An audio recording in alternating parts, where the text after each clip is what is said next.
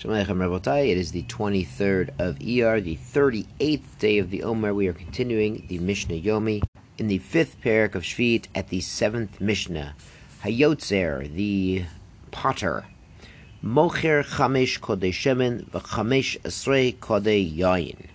He can sell to anyone on Shvit 5 jugs that are made for oil, or 15 jugs made for yain. The Bartner says they were a little bit different.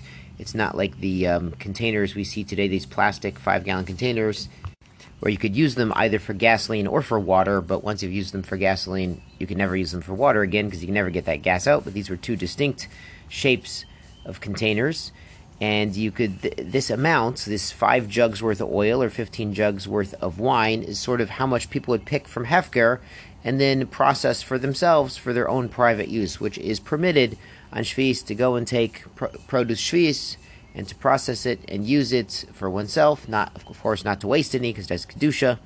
Sheken darko lahavim in the Hefker. That's how much people would normally bring from Hefker. Im hevi yoter mikan, the Mishnah notes, mutter. Even if somebody did pick from Hefker more than these amounts, it is mutter. You can take from Hefker what you need. On Shvit, it is, after all, Hefker and available for everyone. Mocher lo'ovdei kochavim ba'aretz, going back to the potter, he can sell to non-Jews in Eretz Yisrael more than these amounts. Yisrael b'chutz la'aretz, or export to chutz la'aretz more than these amounts. We're not concerned that then they're going to use it, re-import it, and use more than these amounts, and be using it sort of at commercial volumes. Mishnah Ches. Beit Shammai omrim lo yimkor para choreshet b'shvit. We don't sell a plow that's trained for pulling on the Shvit. So apparently it takes a bit of training to get your cow to plow in straight lines, and this is a commercial practice.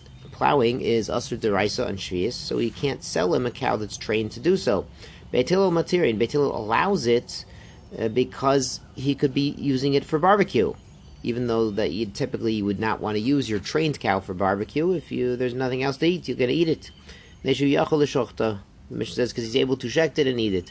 Mochelo peirot, he can sell him in grains, produce, even during the time where you'd normally plant wheat and barley. You could sell wheat and barley because, again, he can eat it. Mashelo seato, and you can lend out his seah measuring. Alfo pishu yodea shesha goren. Even though you know this particular man has a threshing floor, and he's going to want to measure out a seah amount when he's threshing, because you'd also use it to measure normally for cooking. Poret lo maut, and you can change money for him. Poret is like lashon pruta, the smallest coins. You can divide up his large denomination of coins to smaller coins. Alfo pi shehu yodea sheyesh bolim. Even though you know he has some workers who are hired, and now you might be using these coins to pay these workers. The Mishnah concludes, Kulan, all of these issues, all of these sales and borrowings and money changings, befeir shasurin. Now, if he would tell you, oh yeah, could you please change my 100 shekel coin into prutus to pay my guys who just cleared my field?